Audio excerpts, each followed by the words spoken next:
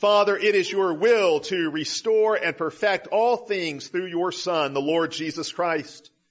You have made promises that fill us with hope and expectation. We thank you that you sent your Son to fulfill these promises, to begin your work of redemption, and that he will come again at the last day to complete that work. We ask you, O Lord Jesus, to come to us this day, to come and meet us and speak to us through your word, and come and feed us at your table. O Lord Christ, make your kingdom come. Show your glory to the nations. Come in judgment against your enemy, and come in blessing for your people. O come, Lord Jesus, for you are our King, our Savior, our hope, our life. In you we put all our trust. From your miraculous conception in the womb of the Virgin Mary, to your birth in the manger, to your baptism and temptation, to your trial and cross, to your resurrection, ascension, and final return, you are the one in whom we hope, and we rejoice in knowing those who hope in you will never be put to shame. O Word made flesh, O eternal Son of the Father, now united to human flesh, O crucified and risen one, you are worthy of all praise and adoration, all acclaim and honor yesterday, today, and forever with your Father and with the Holy Spirit. Amen. I also want to read from Acts chapter 20, verse 35, a verse with a saying of Jesus that really could be treated as a summary of everything else we've read from Scripture this morning. I have shown you in every way by laboring like this that you must support the weak, and remember the words of the Lord Jesus that he said, it is more blessed to give than to receive. This is the word of the Lord. Thanks be to God. Let us pray. Father, we pray that you would give to us now that we might give to others. Father, we pray that even as you are a giving God, that we might learn to be a giving people, that our giving might be an echo of your giving. This we pray in the name of the Lord Jesus Christ. Amen. Amen.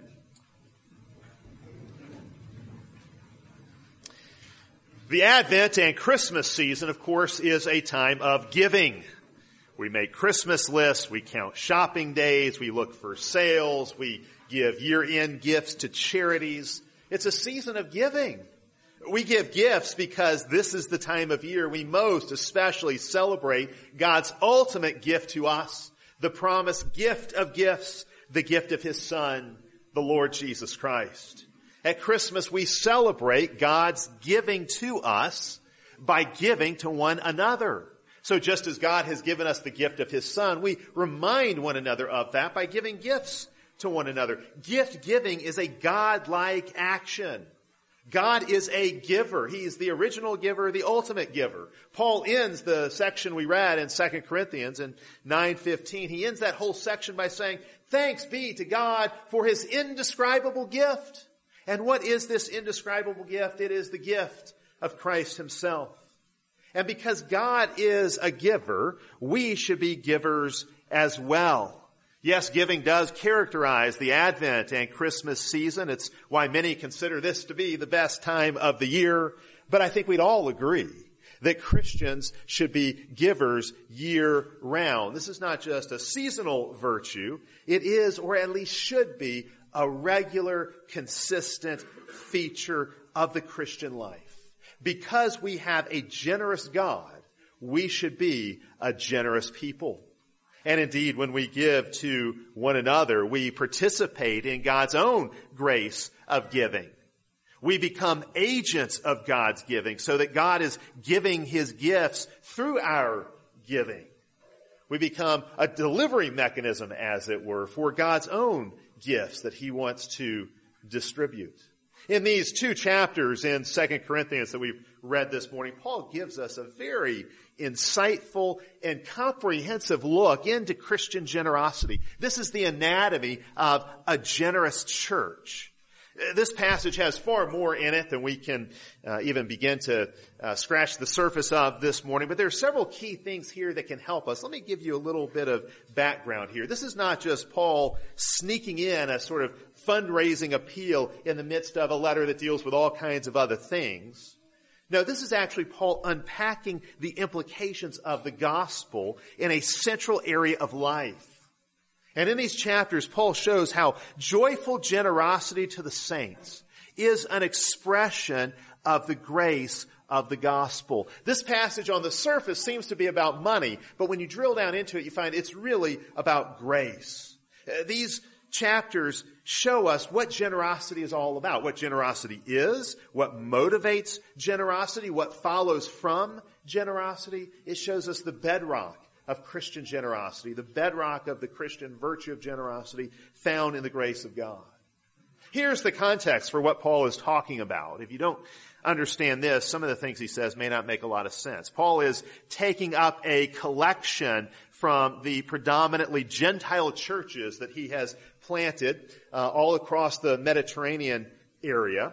And the collection will be given to the predominantly Jewish church in Jerusalem. So the Jewish Christians down in Jerusalem are being persecuted. They are poverty-stricken. They need help. These Gentile Christians in other areas have got the resources to help. And so Paul is trying to connect them and bring them together.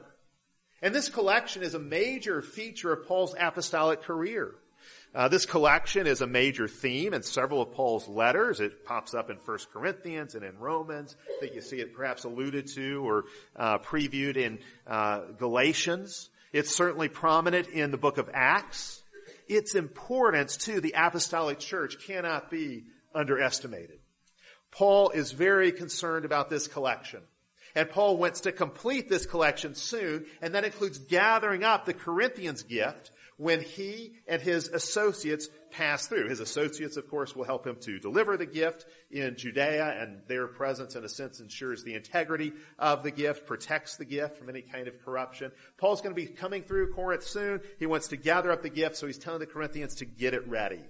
This special offering is given several different names here in these two chapters. It's called a grace in several places. It's called a collection, of course. It's called a blessing.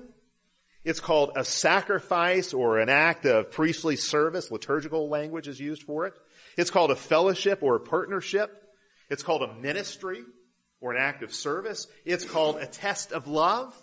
And it's called a proof of their confession. This offering, it's got so many different names because it is of such great importance. It is of immense importance to Paul and to the New Testament. Both theologically and practically, it's vital. So we want to look at four themes here this morning. The grace of generosity, the model of generosity, the fellowship of generosity, and the joy of generosity. Let's look at each one of these. Let's start with the grace of generosity. If there is a key term in these two chapters in 2 Corinthians, it is that word grace. Chapter 8, verse 1, you see it right out of the gate. God bestowed grace on the churches of Macedonia. In what way did God bestow grace upon them? In leading them to give extravagantly to the cause of Paul's special offering. This is how the grace of God was manifest. Their giving was given to them by God. God was gracious to them by giving them a spirit of generosity. God gives to us the gift of participating in His own gift giving. By giving to others, we share in God's own giving. And that's what the Macedonians are doing. That's why their participation in what they gave was actually something they received. The gift they gave was actually something they received from God. The grace that God has given, that has been given to the Macedonian churches, that's described in verse 1, is really unpacked for us in verses 2 through 5.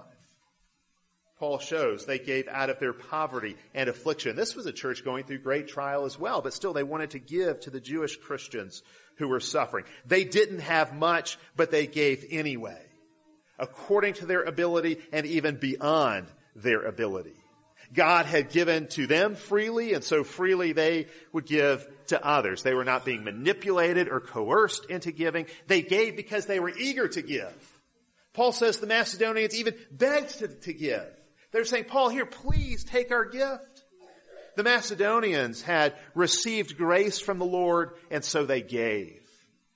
They gave. Paul says in verse 5, they gave themselves to the Lord and then to us. They gave themselves in service to the Lord, and then they gave themselves to Paul and his apostles in service as well by participating in this collection. And you see this again and again, here and elsewhere in Scripture. Those who receive from God become givers themselves. Grace begets grace. We find in verse 6, Paul wants the Corinthians to excel in giving in the same way. He wants this same grace to be complete or fulfilled in them as well. Again, we see God's grace to us makes us givers. Paul is describing here the gift of giving. We think of giving as giving. We're the ones who give, right? But for Paul, when you give, it's actually God who is giving to you. It's the gift of giving. When we give generously, Paul is showing us, it is because God has put it in our hearts to do so. This kind of generosity Paul is describing here is not of human origin. Their willingness to give was given to them. And this is just part of Paul's whole theology of grace. Everything comes from God. Not just everything we have that all the material blessings that we have, our money and homes and so forth.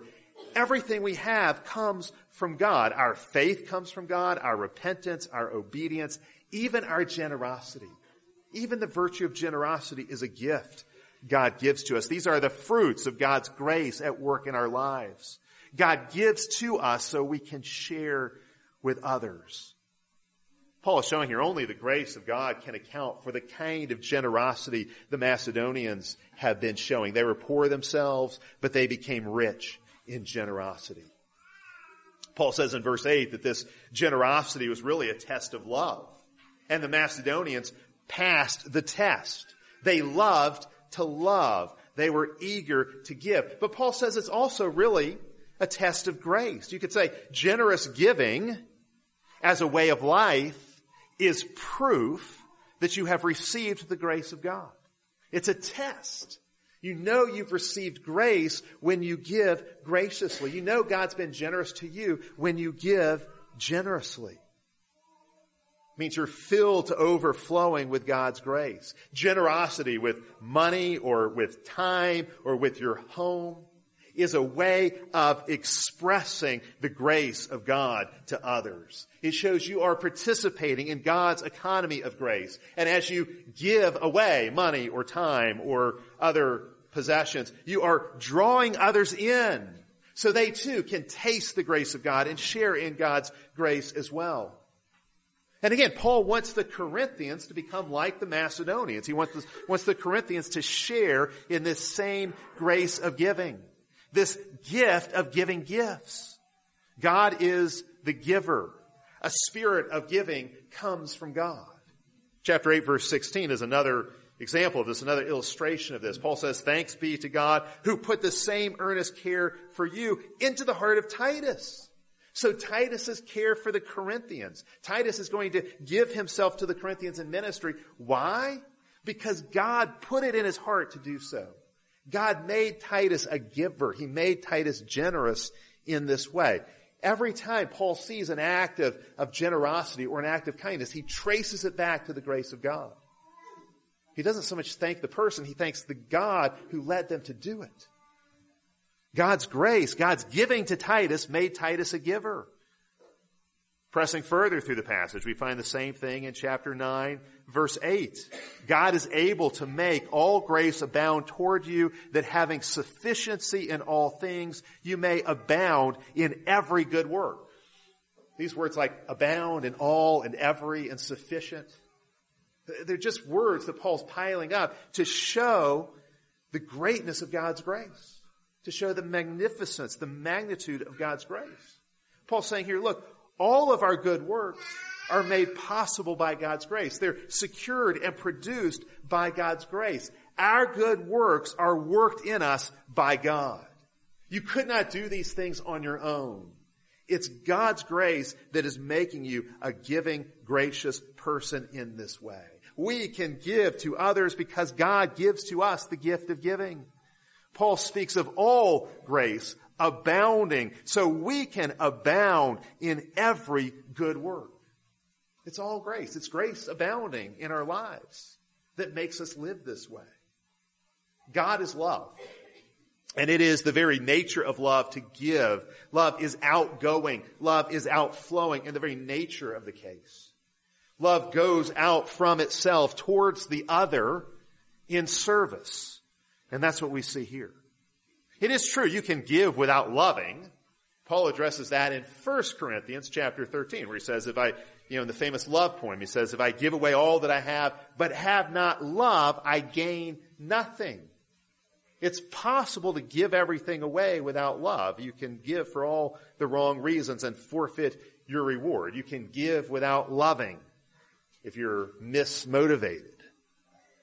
But Paul's showing us here, you cannot love without giving.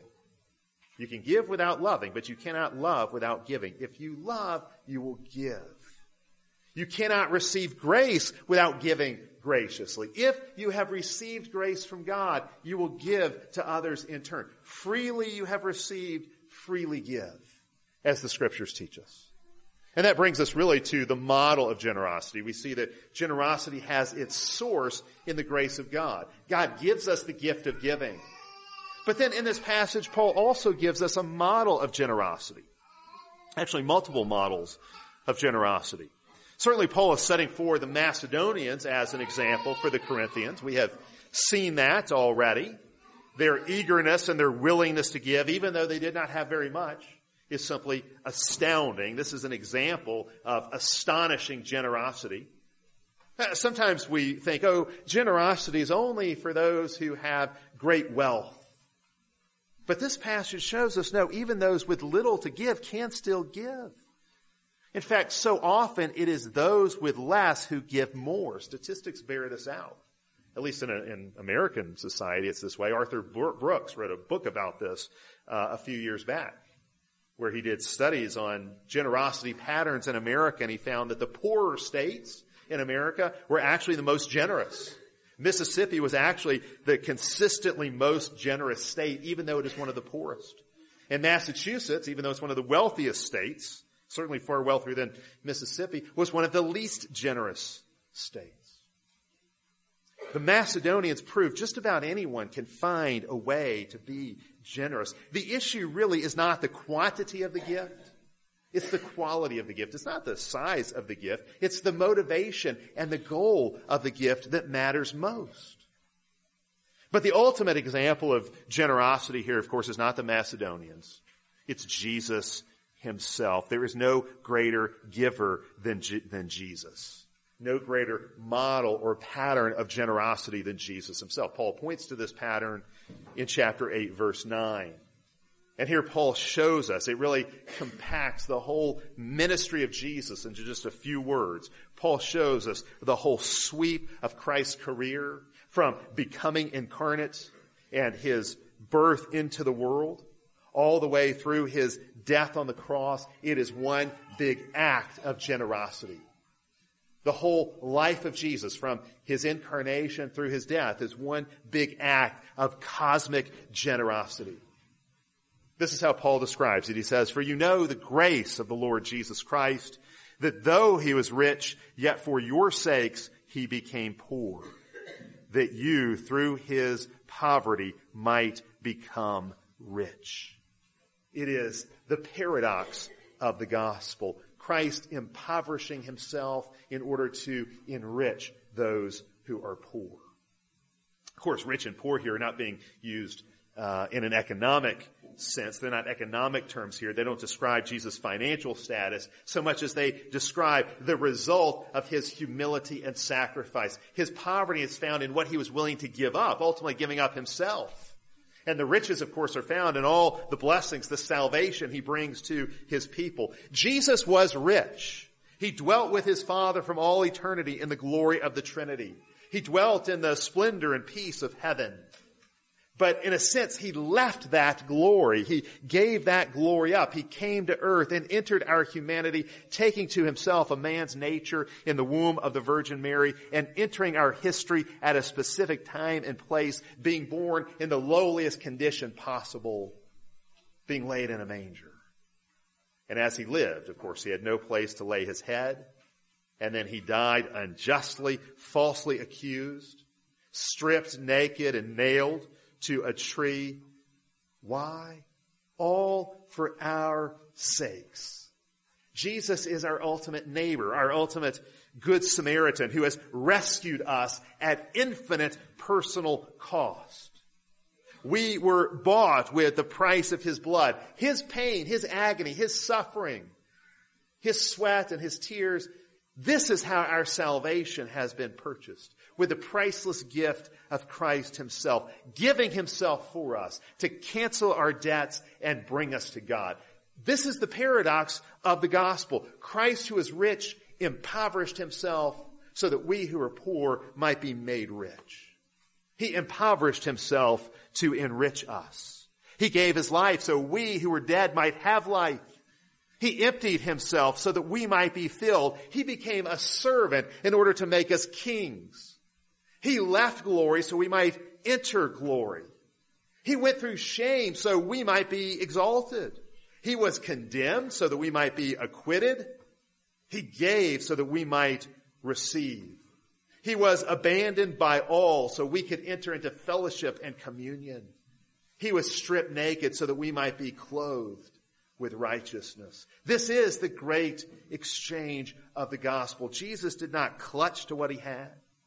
He did not cling to his heavenly riches, but he freely gave everything up to save us, to bring us to glory, to bring us to God, to bring us spiritual riches, every spiritual blessing in heavenly places. Now, there is no act of giving on your part that can replicate this.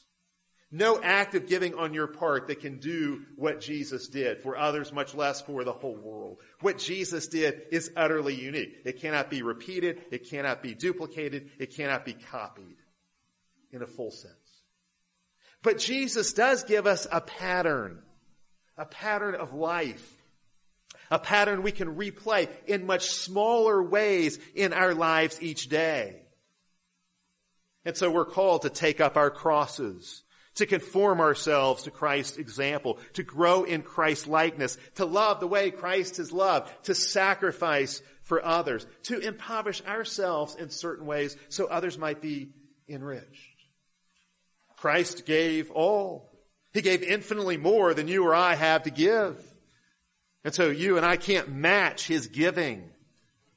But we can in certain ways imitate his giving.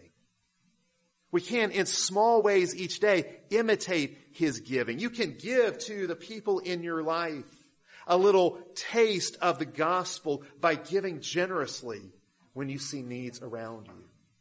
Giving of your money, of your time, of your talents, opening your home. I have a friend who became a Christian towards the end of high school. And he was actually kind of hesitant to tell his family he had become a Christian. He didn't know how they would react. He didn't even really think they'd know what that meant for him to become a Christian. So he was trying to figure out how he was going to let his family know. His younger sister had just turned 16, and she promptly wrecked the family car. And the parents were going to make her pay for it. And one night at dinner, Jamie pulled out a big wad of cash and laid it on the table and slid it over to his sister and said, "Here, I want to give this to you to cover the cost of the car repair." And of course, everybody was just amazed at this. What is our teenage son, what has become of him? And he explained, he said, "Look, I have become a Christian, and I realized that I'm a sinner and that I had debts to God, debts I couldn't pay. But I realized that Jesus paid those debts for me, and I'm doing this for you so you all can see, so you all can have a little picture of what that's like." And guess what? His sister became a Christian, and then his parents became Christians because of his example of Christ, of his generosity, as he was seeking to follow Christ's example of generosity. That's how you do generosity. You find ways to imitate Christ's own pattern of life in your life. Well, next we see here the fellowship of generosity. Generosity generates relationships. Generosity builds community. Generosity creates and strengthens relationships. A major theme in these two chapters in 2 Corinthians is how generosity forms a fellowship between the givers and the recipients. It brings givers and receivers together. It connects them.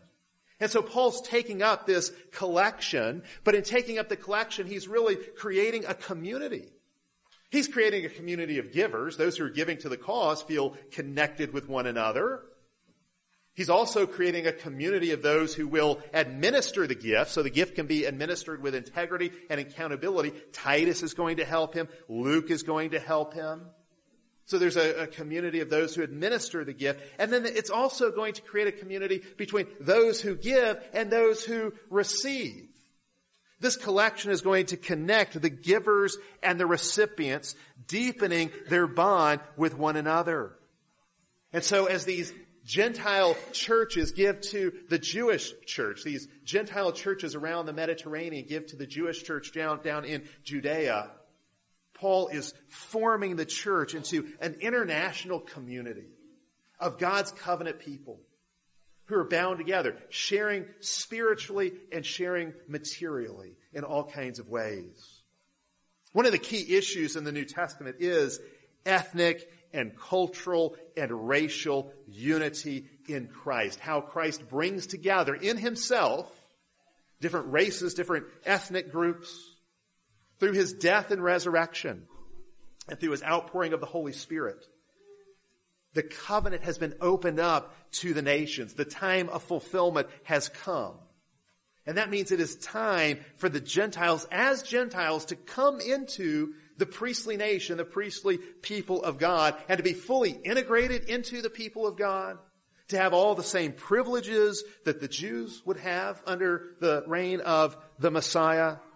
It's time for the Gentiles to come to the God of Abraham, Isaac, and Jacob.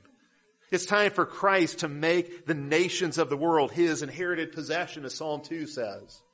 It's time for the Gentiles to become children of Abraham in the fullest sense. And this is what Paul's collection is all about. It's about bringing divided peoples together. It's really about manifesting what the church is, how the church is a new social order. The church is a new humanity that brings together different people groups. In the church, people of different nationalities and ethnicities and races are reconciled to one another and made one in Christ. And this collection is to be a manifestation of their oneness. We know that our own country, our own nation has a history of racial strife and division. Well, it was at least as bad in the ancient world. If you go back and you look at what the ancient world was really like, you find tribal and national and imperial loyalties tended to trump everything else. Ancient cities would often have walled-off sections to keep people segregated from one another, keep different people groups segregated from one another so they wouldn't kill each other, because that was a live issue. In the ancient world, most ethnic groups viewed every other ethnic group as subhuman. Not just as inferior humans, but even as subhuman. Into that world, Paul went preaching, there is neither Jew nor Gentile in Christ Jesus. It was an astounding message. It was quite unlike anything anybody had ever heard before. Unlike what any other religion or worldview had offered before. And Paul in his ministry is seeking to bring together Jew and Gentile in Christ. Paul in his letters spills a lot of ink addressing Jew and Gentile relations in the church. Because their unity was not just a side issue, not just some kind of downstream issue from the gospel. It was central to the gospel itself. Part of the announcement of the gospel was this announcement that Christ had come to unite Jew and Gentile in himself. And again, you see how Paul's collection is very much a part of this. In Romans 15:27, as Paul is talking about this collection at the end of Romans, he says this. He says, if Gentiles have become partakers of the Jews' spiritual blessings, their duty is to minister to Jews in material blessings. Gentiles received from Jews spiritual treasures, and so Jews should receive from Gentiles material treasures. And there will be this kind of equity, this kind of harmony between Jew and Gentile as they contribute to one another, as they give to and receive from one another. Picture Paul taking this offering collected from Gentiles, which many Jews would have considered dirty money that they wouldn't have wanted to touch, taking it down to Jerusalem and giving it to the Jewish Christians there in Judea. What an amazing picture it was of this kind of unity. There's prophecies in the Old Testament about Gentiles bringing their gifts of silver and gold into Jerusalem. Well, Paul's collection is probably one aspect, one way in which those prophecies come to fulfillment, one way in which those texts come to realization. This gift, this Gentile gift Paul brings to the Jewish Christians in Judea. The collection brings together Jew and Gentile. And so really the collection was a way of acting out this ethnic unity brought about by the gospel. Paul's theology and practice perfectly dovetail. The language that Paul uses for the gift here, I think, bears all of this out. Paul's collection was a political act as much as it was a religious act. It made a socially revolutionary statement. Paul in verse 4 of chapter 8 says, the Macedonians wanted him and his co-workers to receive their gift so they could share in his fellowship of ministering to the saints.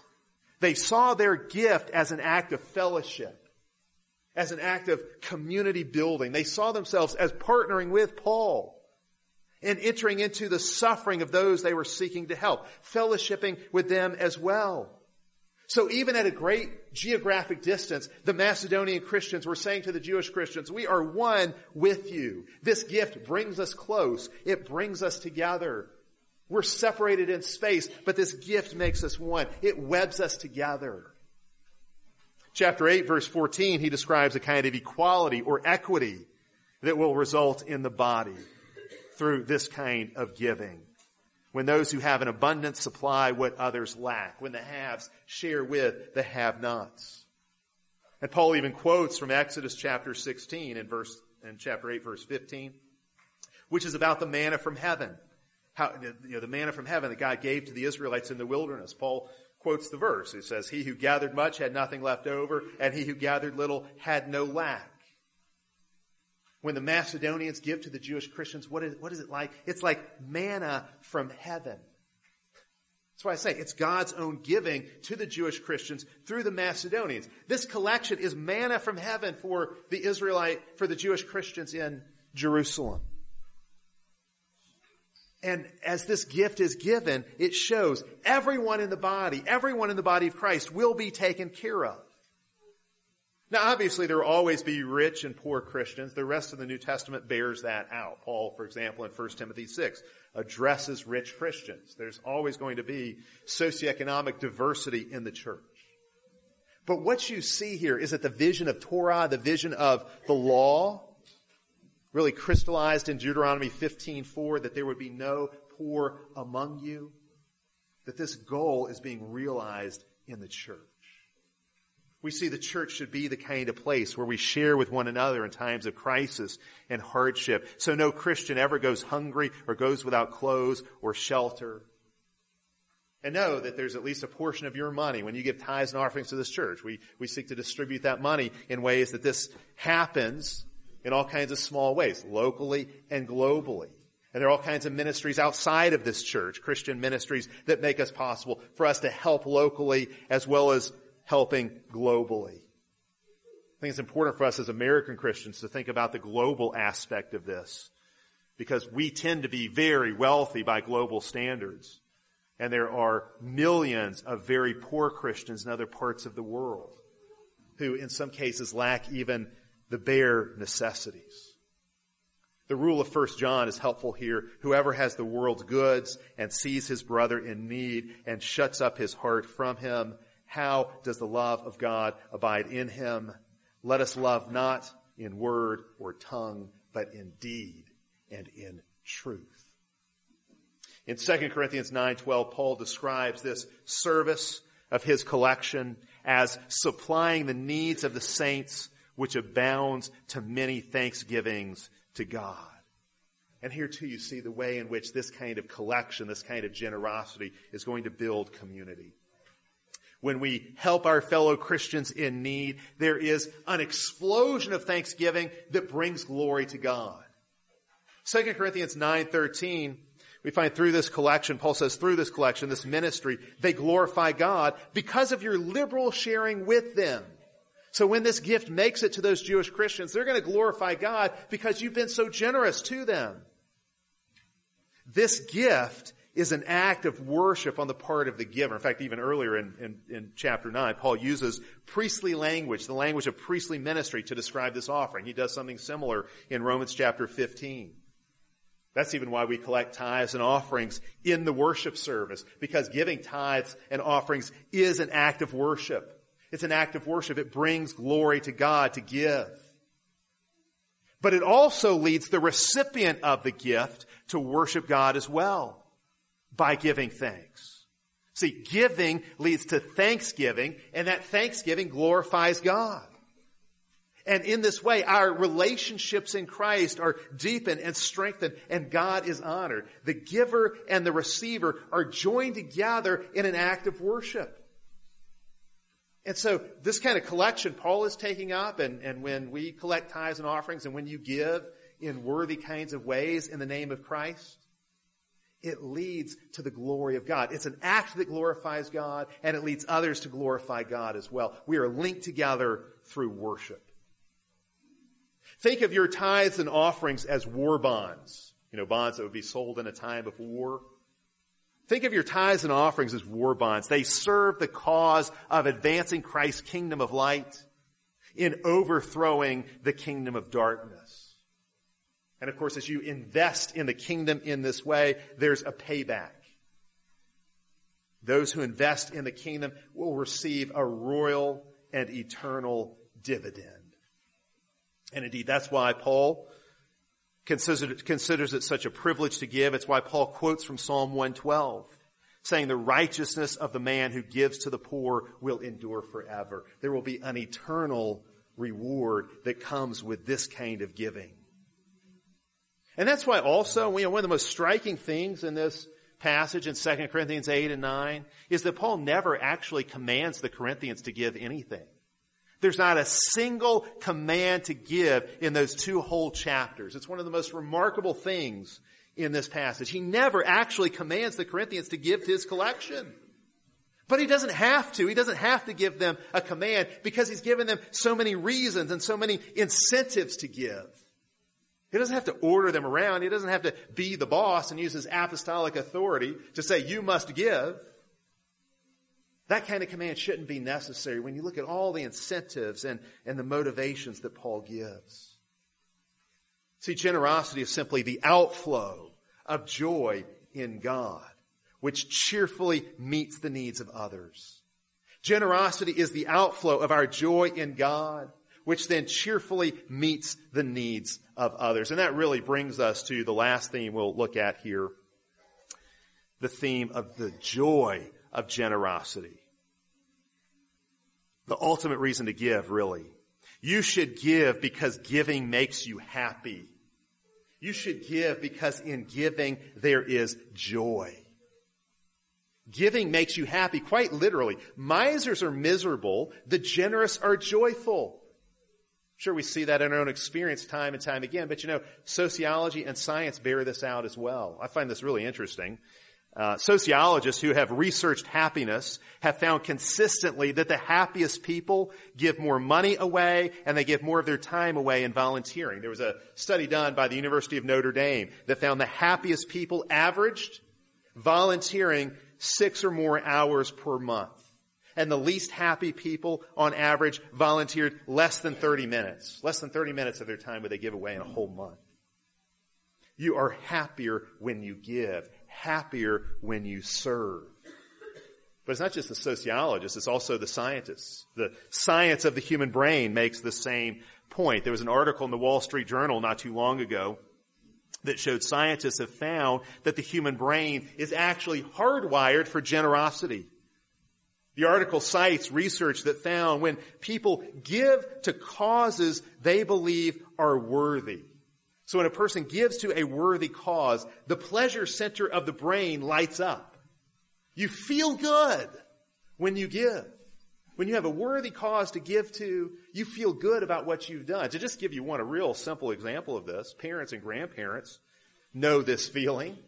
You know this feeling every Christmas. On Christmas morning when the kids open up their gifts, you are as excited as the kids are because you get joy in the act of giving. You get just as much joy in giving as the kids get in receiving.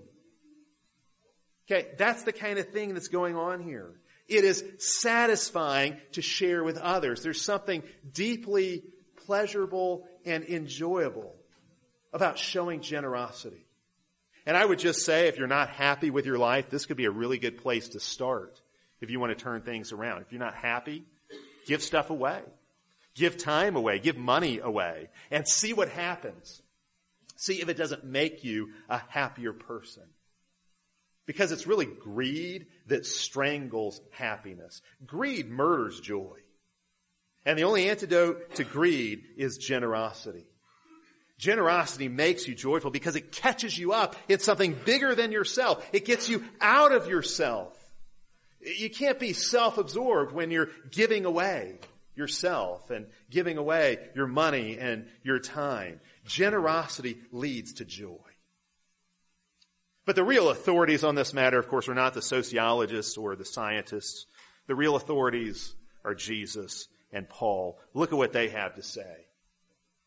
Paul quotes Jesus. We don't have this in the Gospels, but Paul quotes Jesus in Acts 20 as saying, it is more blessed to give than to receive. That's a summary of everything we've said this morning. It is more blessed to give than to receive. This is the new economy Jesus has unleashed in the world. Paul says, he who sows sparingly will reap sparingly, but he who sows bountifully will reap bountifully. See, that sowing, that's what you give away. That's the seed that you're scattering, those gifts that you give. And if you give bountifully, there will be a bountiful harvest. And so Paul says God loves a cheerful giver. And the giver has plenty of reasons to be cheerful. Generosity and joy go together like thunder and lightning. They're just a pair. They always show up together. The reality is you can't afford not to give. There is too much to be gained by being generous. There is a gift given in the giving. There's a gift given to the giver in his very act of giving. There's a blessing given to the one who seeks to be a blessing to others. That's what Paul's showing us here. We give because we are happy in God, and in giving, our happiness grows. The only real giver, of course, is God himself. But when we become givers, we participate in his giving. And that's a joy. That's a privilege. Giving is not a way of trying to pay God back. God forbid we think of it that way. Giving is not a way of showing God how much we can do for him. No, giving is a way of expressing how much God has done for us. Giving is a way of sharing in God's own giving. Being generous is a way of sharing in God's own generosity. Thanks be to God for his indescribable gift. For his gift, the gift he gives, makes us gift givers as well. Let's pray together. Father, we do thank you for your indescribable gift, the ultimate gift of Jesus Christ. As you have given us Jesus, may we give Jesus away as well. May we give Jesus away in the money we give and in the time we give and in the possessions we have that we share and the talents we have that we share with others. Father, make us to be a generous people because you are a generous God. This we pray in the name of the Lord Jesus Christ. Amen. As God's royal priesthood, let us stand for prayer.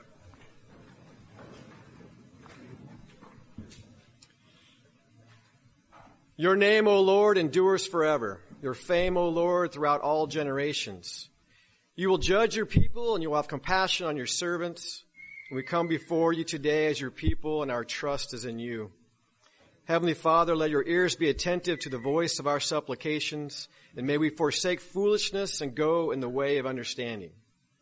O Lord, we pray today for the churches in our community, for Christ Church of Branchville and St. Stephen's Episcopal, Cahaba Heights Baptist and Mountain Brook Community, Cahaba Heights United Methodist, and the Cahaba Park Presbyterian, and the Brookwood Baptist and Philadelphia Baptist, St. Peter's Anglican, and all other churches that call you their Lord. Heavenly Father, may we work together as your earthly churches in serving those in need. May we strive to be brothers and sisters in Christ and submit to your will and not our own. And we pray, O Lord, for unity. You tell us in your word, behold, how good and how pleasant it is for brethren to dwell together in unity. O Lord, help us to move toward that goal. Heavenly Father, not only do we pray for the unity in the church, we pray for unity in our community. There are many who love to stir up strife between churches, between races, between men and women, children and adults. They follow the way of the deceiver and seek chaos. But we know that you are the Lord of all, the Lord of order. We pray, Almighty God, that you would put peace on our hearts and that the Spirit would fill us with words to speak as well as actions that would encourage unity and peace wherever we go. We especially pray for all of those affected by the recent shooting at the Galleria. You, O Lord, know what happened, and we pray that you would reveal the truth to all. We pray that the police would be honorable in all areas of investigation, and that those waiting for justice to be served would be a people of peace, desiring truth. We pray for the mayor and city council to be humble before you, seeking your guidance. We pray that you would bring unity out of this tragic event and remove those who are here for the sole purpose of hatred and chaos. And Heavenly Father, we also pray for our prisons and our correctional institutions. Many times they are forgotten in the midst of the latest headlines. But we know that there are many there who need your grace. Not only prisoners, but those who have become hardened over the years as guards and as administrators. We pray, O Lord, for your love to be upon them. Almighty God, we lift up to you hospitals and healthcare workers. May you protect those who strive to help the sick and injured. May your compassion be seen in the nurses and doctors, administrators, all those who serve you in that area. We pray that their words and actions would lead many to the light that is Christ. We pray for your blessings on the Advent and Christmas celebrations around the city. May we not be ashamed of our faith. We especially pray for our lessons and carol service. May it be a time of giving you the glory with readings and music, singing and fellowship. It is a glorious time of celebration, and we pray, O Lord, that our hearts would be filled with thankfulness, and may we be content in all things. And I pray, O Lord, that we would be teachable in all areas, that our desire would be to know your word and come before you in prayer. You know what is good and right for us. May we honor you with our words and our thoughts and our deeds. Search us, O Lord, and know our hearts. Try us and know our anxieties, and see if there is any wicked way in us, and lead us in the way of everlasting. As we look to Jesus for all things, hear us now as we pray to you the words that he taught us. Our Father, who art in heaven, hallowed be thy name. Thy kingdom come, thy will be done, on earth as it is in heaven. Give us this day our daily bread, and forgive us our debts, as we forgive our debtors. And lead us not into temptation, but deliver us from evil. For thine is the kingdom, and the power, and the glory forever. Amen.